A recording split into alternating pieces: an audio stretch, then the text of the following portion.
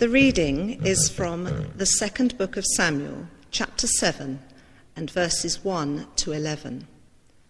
God's covenant with David.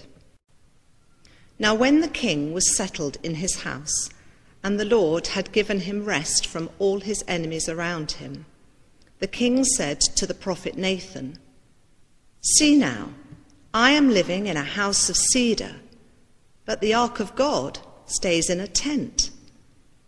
Nathan said to the king, "Go do all that you have in mind, for the Lord is with you." But that same night the word of the Lord came to Nathan. "Go and tell my servant David, 'Thus says the Lord, are you the one to build me a house to live in? I have not lived in a house since the day I brought up the people of Israel from Egypt to this day, but I have been moving about in a tent and a tabernacle. Wherever I have moved about among all the people of Israel, did I ever speak a word with any of the tribal leaders of Israel, whom I commanded to shepherd my people Israel, saying, Why have you not built me a house of cedar? Now therefore thus you shall say to my servant David, Thus says the Lord of hosts, I took you from the pasture, from following the sheep, to be prince over my people Israel. And I have been with you wherever you went, and have cut off all your enemies from before you, and I will make for you a great name, like the name of the great ones of the earth. And I will appoint a place for my people Israel, and will plant them, so that they may live in their own place and be disturbed no more, and evildoers shall afflict them no more, as formerly. From the time that I appointed judges over my people Israel, and I will give you rest from all your enemies. Moreover, the Lord declares to you that the Lord will make you a house." Luke 1, verses 26 to 38. The birth of Jesus is foretold. In the 6th month, the angel Gabriel was sent by God to a town in Galilee called Nazareth, to a virgin engaged to a man whose name was Joseph, of the house of David. The virgin's name was Mary. And he came to her and said, "Greetings, favoured one, the Lord is with you." But she was much perplexed by his words and pondered what sort of greeting this might be. The angel said to her, "Do not be afraid, Mary, for you have found favour with God. And now you will conceive in your womb and bear a son, and you will name him Jesus. He will be great and will be called the Son of the Most High, and the Lord God will give to him the throne of his ancestor David. He will reign over the house of Jacob forever, and of his kingdom there will be no end." Mary said to the angel, "How can this be, since I am a virgin?" The angel said to her, "The Holy Spirit will come upon you, and the power of the Most High will overshadow you. And therefore the child will be born, will be holy. He will be called the Son of God. And now your relative Elizabeth, in her old age, has also conceived a son.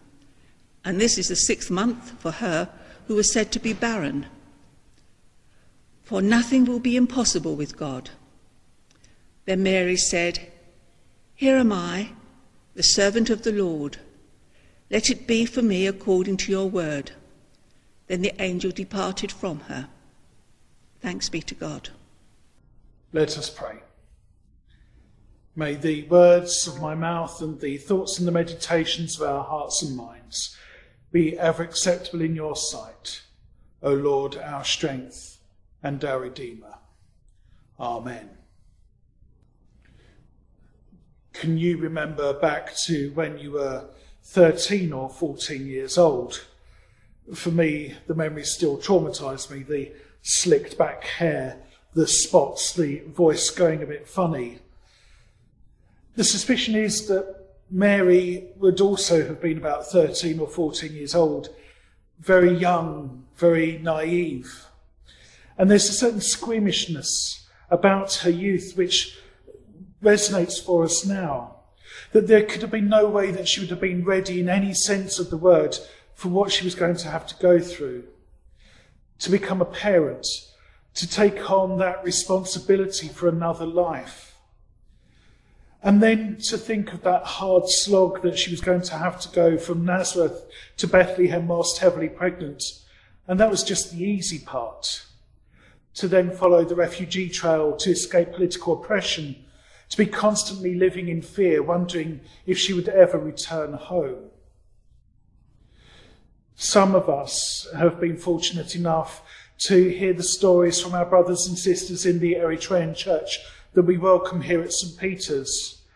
The harrowing stories they tell of their flight, some at a very young age, the horrors that they have witnessed, the dangers that they have encountered en route, all with a small amount of hope just to keep them going, of safety and of a place without fear.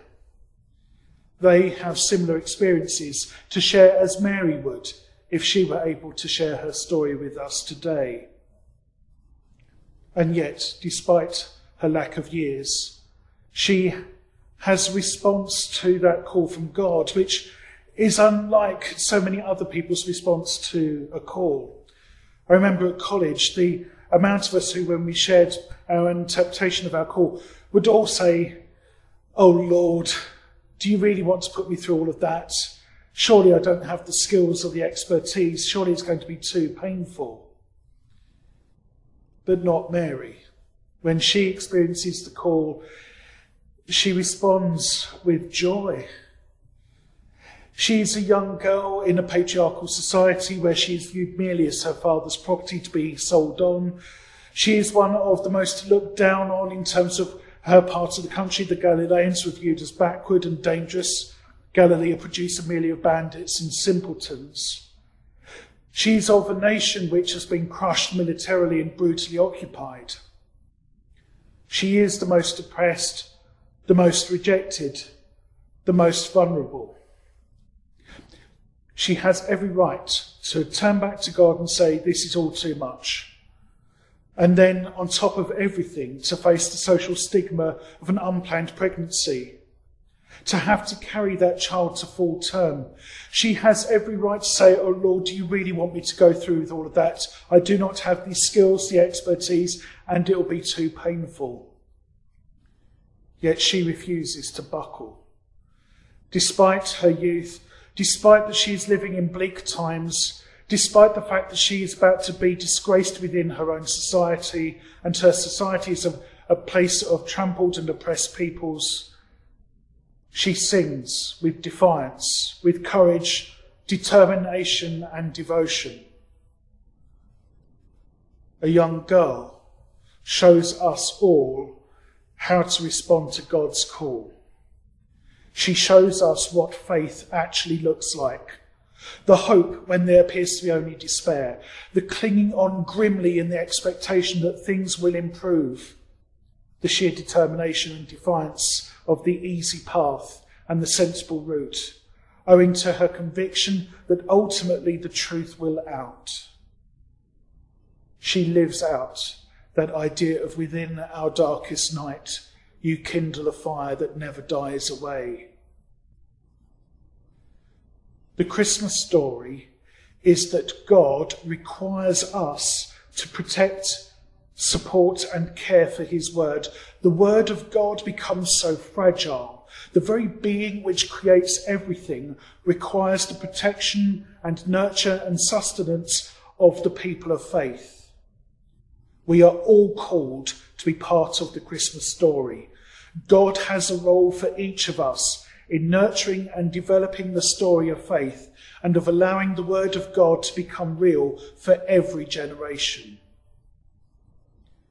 So my prayer for us this Advent time, as we prepare our hearts for Christmas, is that we open ourselves to the prospect of encountering the call from God to serve his kingdom of hope, and that we have the strength and courage to continue to defiantly hope for the Prince of Peace to reign in our hearts, our homes, and our world.